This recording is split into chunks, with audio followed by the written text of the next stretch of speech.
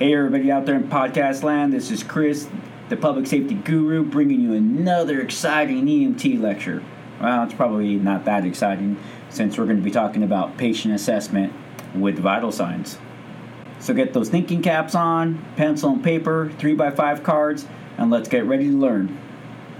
In this lecture, we're going to be talking about assessment and treatment of patients. So, first up will be scene size up with BSI, and I'll explain BSI a little bit more. The primary assessment, secondary assessment, which includes history and physical with vitals, and then reassessment. All right, we're going to be talking about scene size up, and we'll get a little bit more detailed about that in just a minute. The next category is going to be primary assessment, which will be your initial assessment, and this is critical management and transport decisions. Your next category, secondary assessment, will consist of focus history and physical, unresponsive medical, major trauma patients, focus history and physical of responsive medical and minor trauma patients, and then the detailed physical exam, which is the management of specific problems or injury, and then, last but not least, reassessment, which is your ongoing assessment. Sounds like a lot right now, but we'll be breaking this down into little chunks so we can eat and digest this animal. By now, we have various different tools in our toolbox. One of those is the history of the patient utilizing the acronym SAMPLE. Sample history stands for signs and symptoms, allergies/age, weight, and sex, medications, pertinent medical history, last oral intake, and events surrounding the incident. Now, we also have another tool called OPQRST. When I was in medic school, we learned it as PQRST. So I'm going to assume somewhere down the line someone was forgetting to ask onset, and then we had to add the O to our acronym. For those of you that are in my EMT program, you know I love making fun of the fire service, so I'm just going to assume some firefighter paramedic forgot to ask onset and we needed to add it. JK, hashtag JK, only trying to make my podcast funny and interesting so you guys don't fall asleep, so don't be all complaining or getting feelings. So O stands for onset, P stands for provoke or palliation, quality, what does the pain feel like? R is for region, radiation, and reoccurrence. S is for severity, and T is for time. Now, what's neat about this acronym is we can also use it for shortness of breath, not just chest pain. Everything stays the same except for Q, which under quality, we're going to ask our patients, is it harder to get air in or out? Another tool we have is the Glasgow Coma Scale. So this is a 3x5 card. You're going to need to memorize it. It is something that's utilized by paramedics on every call with every patient. They have to put together a scale. They got to have a scale for their patient. So remember, eye-opening, spontaneous is a 4, to voice is a 3, to pain is a 2, and no response is a 1. Under verbal response, oriented is a 5, confused is a 4, inappropriate words is a 3, and incomprehensible words is a 2, and then no response is a 1. Under motor response, obeys commands is a 6, localizes is 5, withdrawals is 4, flexion is 3, extension is 2, and then no movement is a 1. I'm not a really big fan of the Glasgow Coma Scale, but it's what we have to use, because I always say even a rock gets a 3. Now, in other counties besides Los Angeles, they really like to use DCAP BTLS.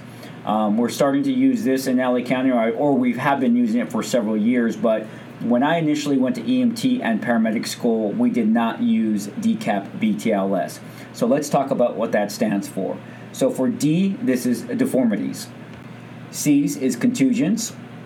A's, abrasions. P's are punctures and penetrations. B's are burns, T's is tenderness, L's are laceration, and S is for swelling. Let's jump into vital signs for a quick second. This is part of your secondary assessment for the most part. Vital signs are things that we are going to assess, and this includes a blood pressure, which could be auscultated or palpated.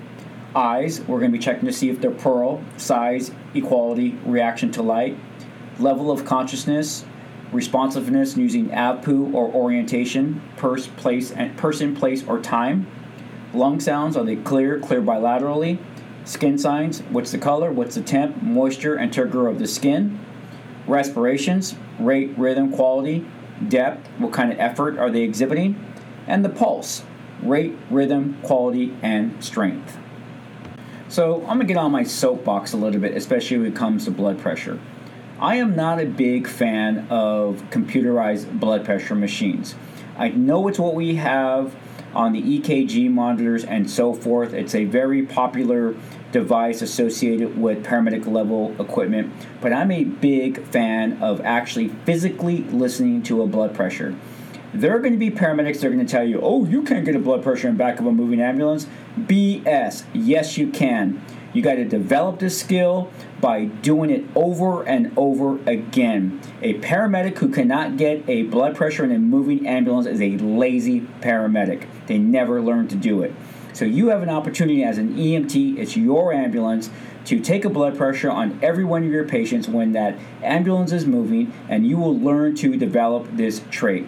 As well as the EMTs that work for me when I'm working as a paramedic know they better not put my patient on that computerized blood pressure cuff. I want a manual blood pressure.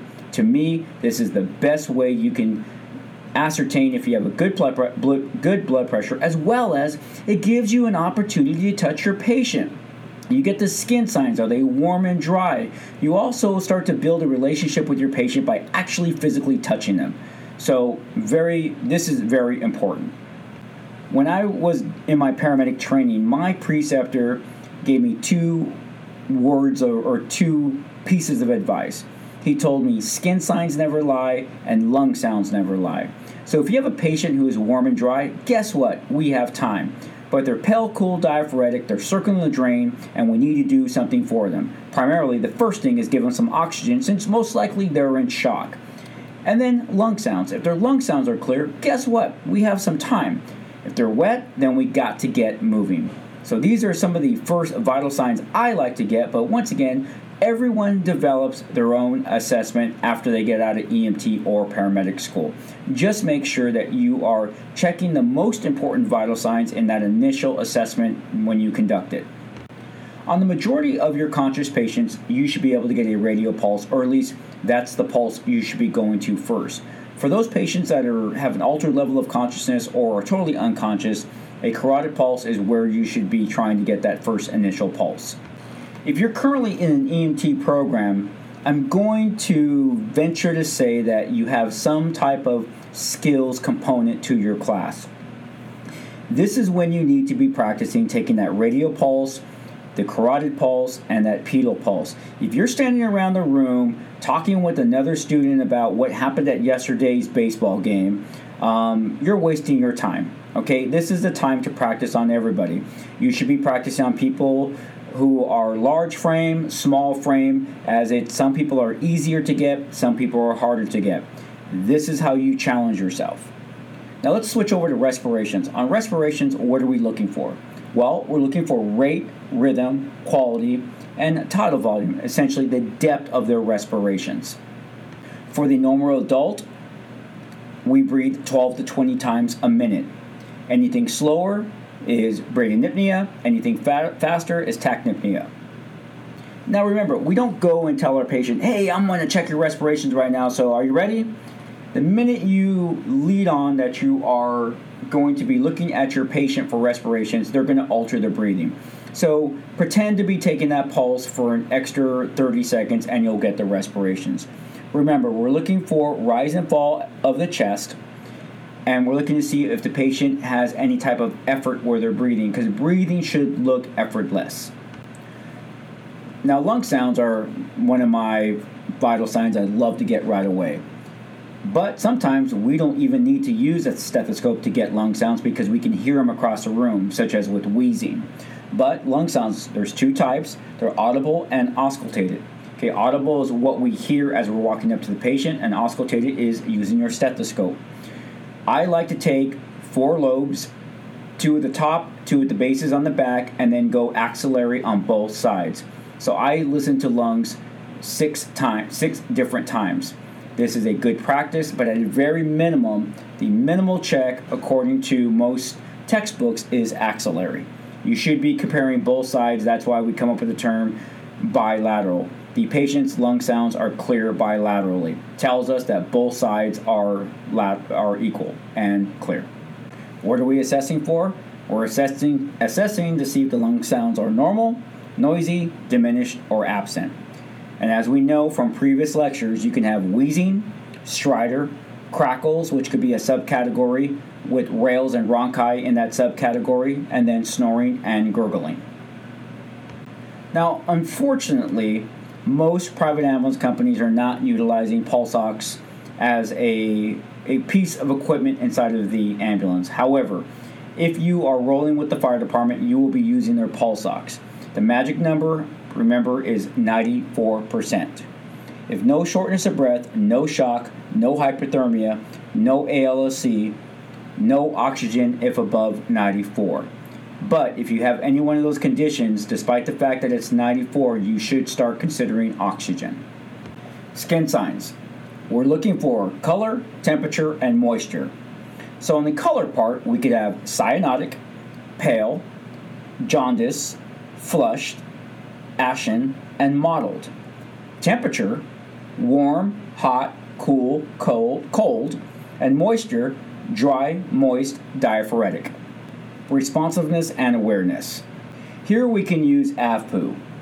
Are they A, alert, V, what's their verbal response, P, are they only responsive to painful stimuli, or U, are they unresponsive? Under orientation, we want to know, do they know their name, do they know where they're at, and they know what time of day it is, or at least the event. With pupils, we're looking to see if the pupils are pearl. Pupils equal reactive to light. That's what pearl stands for. So we can have pupils that are constricted, we can have pupils that are dilated, as well as pupils being unequal. And then there's a host of other things. Are they sluggish, unreactive, the various different things that can go along with that vital sign. When we're assessing pupils, we're assessing the pupils for size, equality, reaction to light. And remember, pupils are a window to the brain. It's associated with the ocular motor nerve. What nerve is that? We'll get back to you on that. That is something you should have memorized, right? That would be the third cranial nerve. I got to get maybe some special effects going here. Let's explain blood pressure now. What is blood pressure?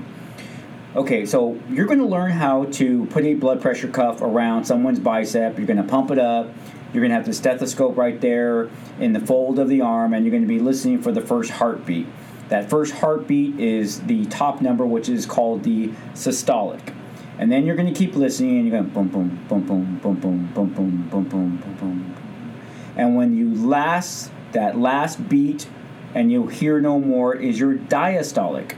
But for those of you in my class, I have that Austin Powers thing. So what does it all mean, Basil, right?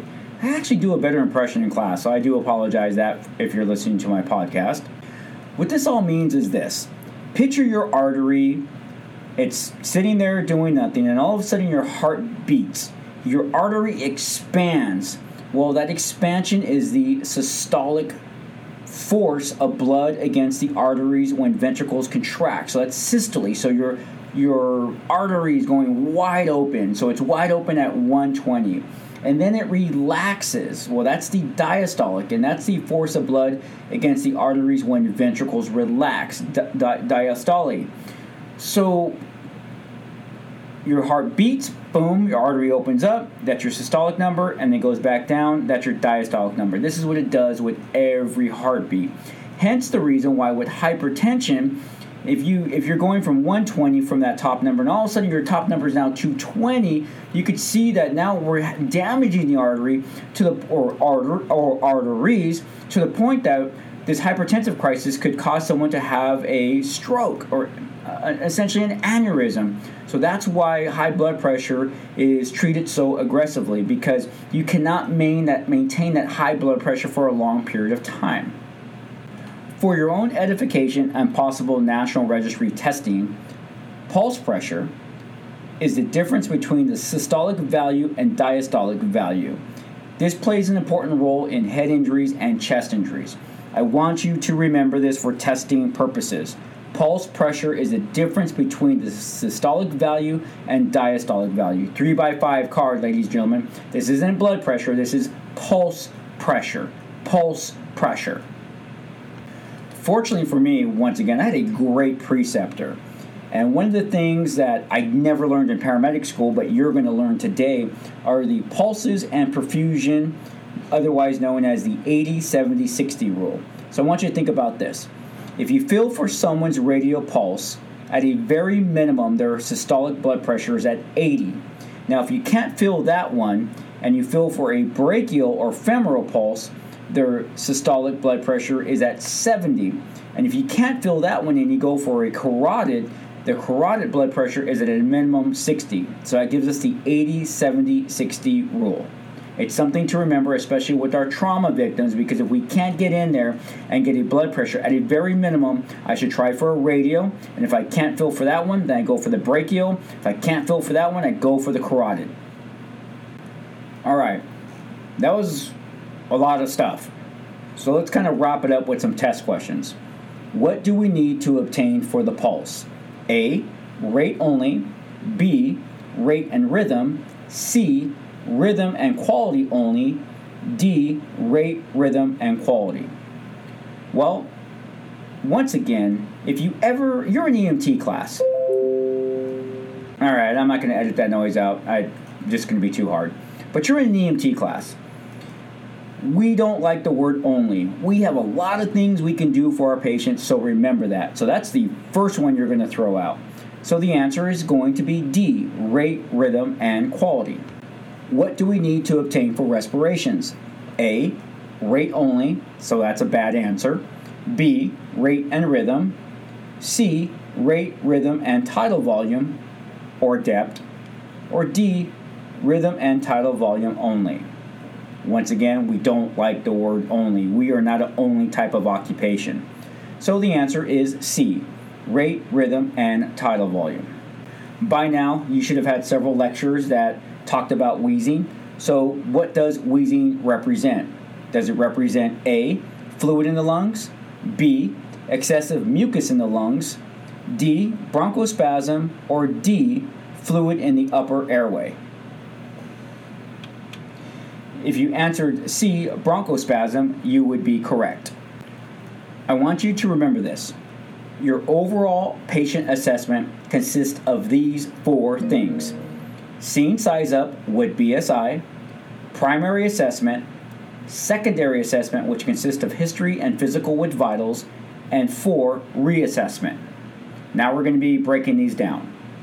The first thing that we do on all calls is BSI, body substance isolation. Body substance isolation is our personal protective equipment. It is getting ready to treat our patients. We're obviously going to be wearing latex gloves, but are we going to need goggles? Are we going to need a HEPA filter mask? Are we going to need to wear a gown? So that's what all our calls consist of, BSI. Don't forget that, okay? BSI is separate. It has to deal with your personal safety. There's test questions that talk about, well, what are you going to do first? And you're going to say, well, I'm looking for the number of patients. That's later. BSI deals with you and your partner first. So remember that for testing purposes. This is your personal protective equipment, what you need to do to keep yourself safe from harmful things out there. After BSI, we're then going to perform a scene size up. We perform scene size up by using PENMAN, and scene size up starts when you get dispatched to the call because we are getting certain information to prepare us for the call we're right about to go on. In that, we use the acronym PENMAN. P stands for personal, partner, and patient safety. E, environmental hazards, i.e. heat, rain, snow. N, number of patients. M, mechanism of injury or nature of illness. A, additional resources, specialized equipment. And N, need for extrication, spinal immobilization. This is PENMAN. I would suggest 3x5 card and you memorize this. It will help you for testing purposes, not just in your class, but also in National Registry, and you will see it again in your paramedic programs. All right, folks, we've been going for about 20 minutes now. It's a good place to take a break, and as this is a long lecture. All right, we'll get started in just a few minutes. So, we've talked about BSI and scene size up. We're now going to be talking about primary assessment. For those of you that are in my class, you need to break out your patient assessment flow chart. This is going to be the meat and potatoes of this lecture. For those of you that are not in my program, I will be uploading a copy for you at www.thepublicsafetyguru.com. You'll find this form under the guides and forms section. It's there for you, so download it and use it however you need to use it. So we're going to first talk about general impression of the primary assessment. This is the first thing we do. The reason why general impression is the first thing we do is because we're walking in to our patient. So it doesn't matter if it's a medical or a trauma, you're going to be looking at your patient. What general assessment are you going to make? Just by looking at your patient, you're going to be able to decide what their approximate age is, their sex, the position they're found, what the mechanism of injury could be, maybe even the nature of the illness, and any life threats or major disabilities. So once again, like in my class, I always tell my students the first thing you do is BSI. After BSI is done, then scene survey utilizing PENMAN. Then after that, it is general impression. Now next, we're going to be, with that general impression, part of this is determining the responsiveness of the patient. Are they alert? Are they responsive to verbal only, painful only? Are they unresponsive? We're doing this all at one time within 10 to 15 seconds at the very most. As we make contact with the patient, we're then going to obtain that consent. Hello, sir, ma'am, I am paramedic so-and-so, and I'm here to help you. Do I have permission to go ahead and evaluate you, render medical attention, how you want to do it? The books will say that you should introduce yourself, ask your patient for their name, ask them what their chief complaint is, essentially why they called 911, and obtain consent to look at the complaint. At this point, we're now going to do our ABCs. And if you've been listening to this podcast, you know that I say A is first. We first fix A. If A is fixed, then we move to B, breathing. If breathing is fixed, then we move to C, circulation. And if circulation is fixed, then we move to the rest of the alphabet where we get to check for disabilities and deformities. E, we expose the patient, we visualize, we palpate, we deal with that chief complaint. F, we formulate the field impression. And then I, we identify priority patients and make transport decisions. So let's break that up a little bit easier for us. Okay, we're going to start from the beginning. BSI, then scene survey. After these two things are done, we're going into our primary assessment, which starts with general impression. Determine your patient's conscious or unconscious. As we walk up, if they're conscious, get that consent. If they're unconscious, we're going to apply implied consent. We're going to apply implied consent. And then A, airway. Is their airway open or not? If it's not open, we're going to utilize the head tilt chin lift if we don't suspect any type of trauma, or the jaw thrust if we want to protect the spinal cord. If once airway is open and we don't have any problems there, then we're going to move to breathing. Breathing, we're doing our assessment. Fast, slow, regular, irregular, shallow, deep. If we find no problems here or we don't have to breathe for our patient, then we're going to move to C and we're going to see what their circulations are. Circulation is like. How's their cap refill? Do we see any obvious bleeding? How's the pulse? Fast, slow, regular, irregular, strong, weak. And at this point in time, what their skin signs are like. Color, temp, moisture. And once we get this done and everything is okay, then we can go ahead and check to see if they have any disabilities, deformities, deal with their chief complaint. If it's a broken leg, we're going to visualize it. If it's chest pain, we're going to keep moving on. Then we're going to formulate that field impression. Do we have any life or death situations that we haven't dealt with already or that need to be dealt with immediately? And then we're going to decide the priority of the patient. Are we going to go code 3, code 2? This is like that Clash song, should I stay or should I go? Is this patient so critical that I need to load and go and do all my stuff in the back of the ambulance? Or is this where I have some time and I can go ahead and treat them at the scene? All things that you're going to think about regarding that patient assessment. Now, before we jump into secondary assessment, I want to talk about an acronym that is utilized sometimes called COPS. C stands for capillary refill, O for obvious bleeding, P for pulse, which you're looking for fast, slow, regular, irregular, weak, or strong, and S for skin signs, color, temp, and moisture. Just another acronym to think about. So if you see COPS on a test, you want to at least know what it stands for. Cap refill, obvious bleeding, pulse, and skin signs. As you're completing this primary assessment, remember, we are looking for the early signs of shock, which consist of anxiousness, restlessness, tachypnea, tachycardia, pale, cool, moist skin, and nausea and vomiting. At the end of the primary assessment, we should be able to identify the priority of our patient. This is going to be based on a few things. Is there a significant mechanism of injury or nature of illness? Are there signs of shock? Is there obvious life-threatening emergencies? Is the airway uncontrollable? We're ventilating the patient, but it's manageable, such as with a BVM or intubation tube. Is there uncontrolled bleeding? Are we doing CPR? Are they having any type of cardiac problem, such as a MI or a stroke? These are what I would consider priority patients. Now, this last part to the primary assessment transport decision, there's a lot of various things that we take into account. But once again, don't get overwhelmed because you are really going to start to put all of this together as you see people who are really sick and people who are not really sick. There's going to be those situations where the paramedics are going to ride with you because their patient's ALS, and then there's going to be those incidents where they're going to ship the patient with you because it's BLS.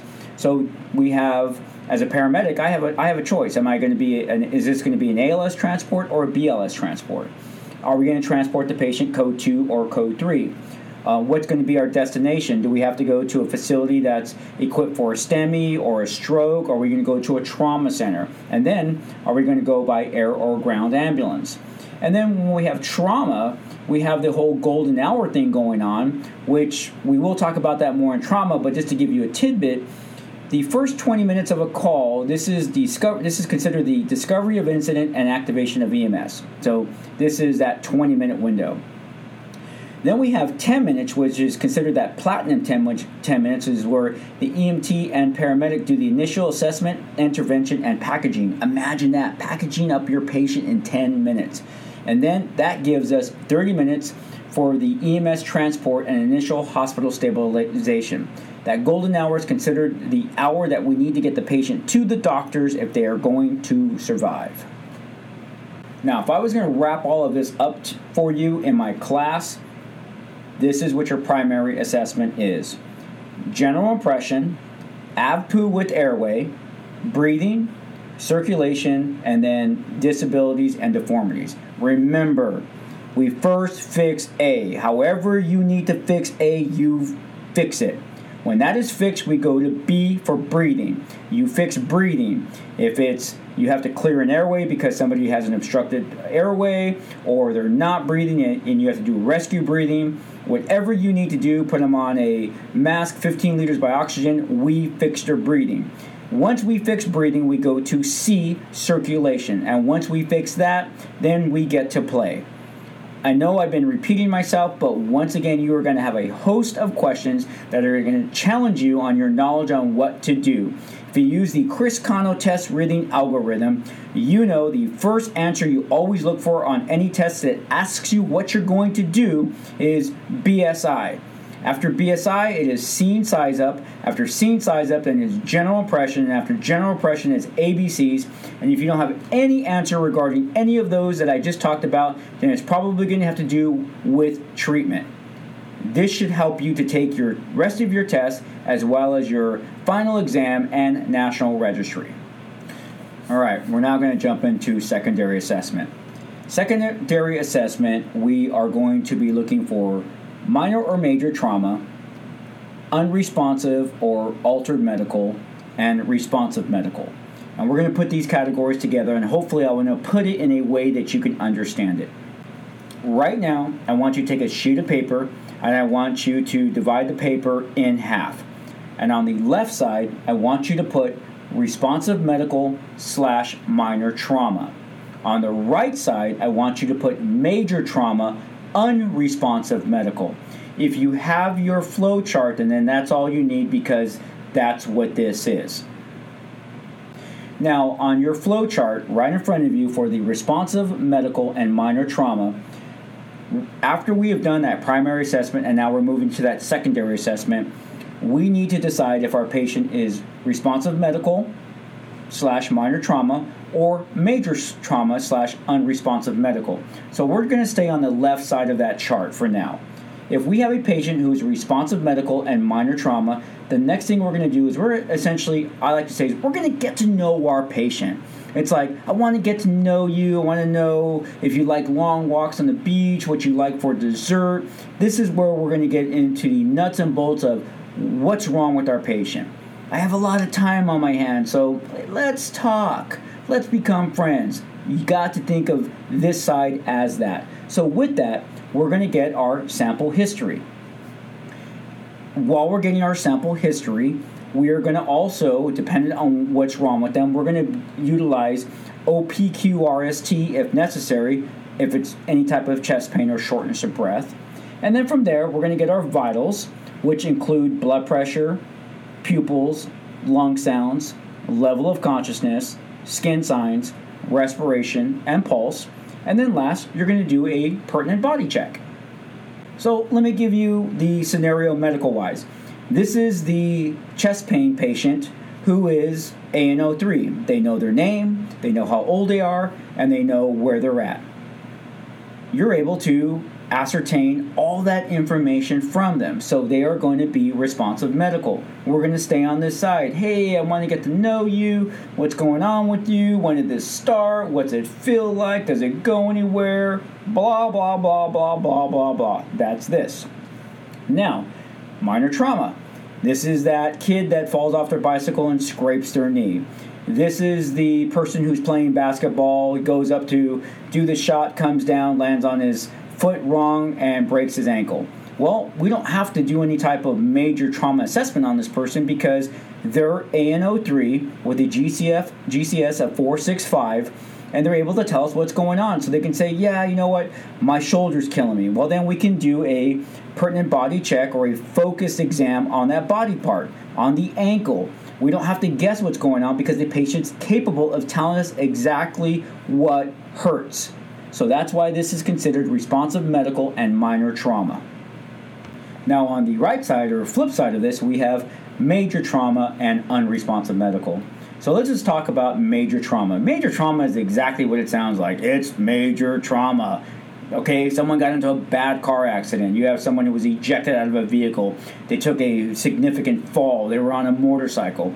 This is all going to be really determined by you. So if it looks major trauma, then keep it on this side. So before we get into unresponsive medical, let's just talk about major trauma. Well, actually, let's talk about both right now. Regardless of which one you have, you are going to conduct a rapid medical or trauma assessment. This is a head-to-toe, front-to-back, 60 to 90 assessment. A rapid medical / trauma assessment is designed to find the life-threatening emergencies that are going to kill your patient now. Remember that. A rapid medical trauma assessment is to find those life-threatening emergencies that need immediate correction. Do not forget this. It's tested both on your block exams, your final exam, and national registry. At this point in time, once we've conducted this assessment, we're going to get our vital signs and then possibly some history utilizing sample. We could use OPQRST if our chief complaint is pain or shortness of breath.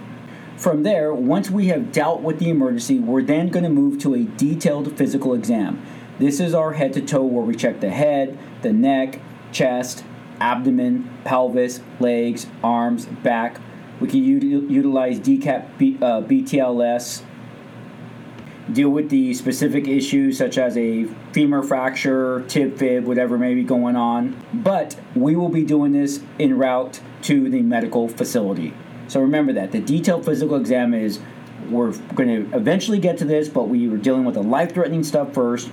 And we'll get to this stuff if we can. I can tell you right now, in the field, I had several trauma patients or even medical patients that had other things going on that I never got to because it was the life-threatening emergencies that I was dealing with. Now, to put someone in this category, major trauma, you just got to think major trauma. Okay, so let's not make this more complicated. Now, what I want to talk to you about is what I see students mess up on is unresponsive medical. For some reason, you think that this person has to be unconscious. No, unresponsive is unresponsive. How can someone be unresponsive? Well, they could be looking directly at you and not responding to your words or your direction. I always throw people and give this situation. You have someone, they're playing basketball, they go up for the shot, they come back down, they fracture an ankle. Pretty simple. Normally, they would be on the minor trauma side. But you go to talk to them. Hey, sir, what's your name? It's John. John, how old are you? Oh, I'm 52. Hey, what happened to you today? I don't know. You don't know what happened today, John? No. Well, John, you have looks like you have a fractured ankle. Yeah, I don't know what happened. I don't know how that happened. That's unresponsive medical. They're on the major trauma unresponsive medical side. Even though they're talking to you, even though they knew their name and their age, they did not know something, and we need to figure out why they have, quote unquote, a altered level of consciousness. So remember that. Unresponsive medical doesn't mean they're knocked out, it just means they're not being responsive to your questions or directions. If you're in my program, you're going to be practicing all of these skills as well as learning how to do a head-to-toe exam. For those of you that are not in my program, I would either challenge you to do the skills in your program or at least go to YouTube and find a video about doing a head-to-toe physical exam. There are plenty out there. Now, the last part of this, to put it all together, is the reassessment. You have to remember that we will reassess our patients, our critical patients, every 5 minutes, and our non-critical every 15 minutes. And that includes a full set of vital signs. And once again, like you learned in the first few lectures, we write everything down. If you didn't write it down, it did not happen. So we're done with the information part of our lecture. This next part is some test questions that should help you on your block exam, your final exam, and your national registry. But before we jump into that, let's go ahead and take a break as we're coming up back on to our another 20-minute mark. And I like to take breaks every 20 minutes on these podcasts. So let's do that, and we'll come on back and let's answer some test questions. All right, welcome back. Here's your first test question. A 43-year-old woman is complaining of traumatic abdominal pain. Your assessment of her chief complaint would include A, percussion and palpation of the abdomen and vital signs, B, inspecting for trauma, auscultating bowel sounds and palpating the abdomen, C, inspection for trauma, auscultating breath sounds and vital signs, or D, palpating the abdomen, inspecting for trauma and vital signs. If you chose D, you would be right. Now let's go back to A, percussion. Have I taught you percussion? No, I have not, so that would not be an answer. B, inspecting for trauma, auscultating bowel sounds. Have we talked about bowel sounds? Do you know what normal bowel sounds sound like? Well, I sure don't. That's a doctor, nurse level stuff, so that would not be the answer. So we got to choose C or D. D is our best answer. Next question. A detailed head-to-toe, front-to-back physical exam is most appropriate for A, a patient over the age of 16, B, the medical patient who is responsive, C, a trauma patient without a significant mechanism of injury, or D, the trauma patient who is unresponsive. Remember that head to toe, front to back, that's our quick assessment. So the answer here is D, the trauma patient who is unresponsive. Next question. A 52-year-old man trips while walking and falls on his shoulder. His only complaint is shoulder pain. The history and physical exam for this patient include A detailed exam of vital signs and history, B, a rapid trauma exam of vital signs and history, C, a focused or pertinent trauma exam, vital signs and history, or D, a focused, pertinent trauma exam and vital signs only. If you answered C, a focused or pertinent trauma exam, vital signs and history, you would be right. The reason why this answer is for this question is our patient is alert and oriented. So we're going to do a focused, pertinent trauma exam. We're going to examine his shoulder. Then we're going to take some vitals and history. If you're wondering why it wasn't a detailed exam, remember a detailed exam is a head to toe. We don't need to do a head to toe because he's able to tell us that it's just his shoulder. B is not the answer because that's a rapid trauma exam and that's used for major trauma, unresponsive medical. And then D is not the answer because, once again, we have vital signs only. We don't answer only questions, or we don't utilize that as an answer. Next question. Pale peripheral circulation will cause the skin to appear A, pale, B, cyanotic, C, ashen, D, flushed. If you answered A, pale, you're correct. Remember, poor circulation, hypoperfusion, shock, inadequate tissue perfusion, blah, blah, blah, blah, blah. We always start pale, then we turn blue. Remember that. We always start pale, then we turn blue. Next question. A patient with profuse sweating is referred to as being A, endometrious, B, diaphoretic, C, flushed, D, pleuritic. If you answered B, diaphoretic, you would be correct. The reason why it's that answer is that's what diaphoresis is, wet skin. Next question. Irregular respirations characterized by an increasing rate and depth of breathing followed by periods of apnea are called A, Cheyne-Stokes respirations, B, agonal respirations, C, eupnictic respirations, or D, ataxic respirations. If you answer Cheyne-Stokes respirations, you would be right. Remember, we just talked about this in the previous lecture. Whenever you see a question where the breathing is getting rapid and then you have periods of apnea, it's the periods of apnea that's your key. That's the Scooby-Doo cartoon. Hey, Shaggy, that's a clue. Boom, Cheyne-Stokes. Always, always, always. Next question. Interventions for ataxia respirations include A, oxygen via nasal cannula at 15 liters per minute, B, supplemental oxygen via BVM, C, oxygen via non-rebreather mask at 2 liters per minute, D, oxygen via non-rebreather mask at 15 liters per minute. If you answered B, supplemental oxygen via BVM, you would be right. Remember, ataxic breathing is essentially agonal breathing, almost no breathing. So we're going to breathe for our patient, and we're going to utilize a BVM or positive pressure device.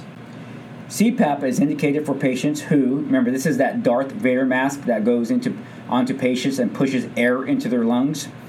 So CPAP is indicated for patients who A, are hypotensive and have a marked reduction in tidal volume, B, have signs of pneumonia but are breathing adequately, C, have pulmonary edema and can follow verbal commands, D, are unresponsive and have signs of inadequate ventilations. The answer is C, have pulmonary edema and can follow verbal commands. For the most part, I can tell you that it's not an EMT skill in California, but CPAP is something as a paramedic I usually only utilize for my pulmonary edema patients. So just try to remember it that way and you should answer the question correctly.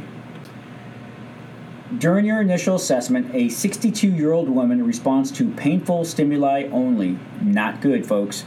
Her skin is pale, and cool to the touch, another She is breathing at a rate of 20 breaths per minute with good tidal volume. Okay, well, that's nice, but we got some abnormal skin signs there.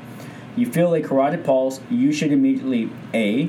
obtain vital signs, B. apply oxygen, C. begin CPR, D. attach an AED.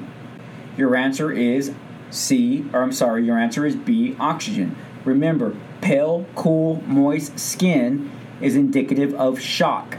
We can fix shock. We fix shock by providing oxygen. So if you see that test question, this is those always type of answers.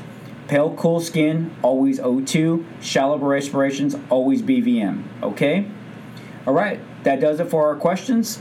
Remember, visit me on www.thepublicsafetyguru.com, and I will be uploading this very soon, and I hope you enjoy it. Thank you.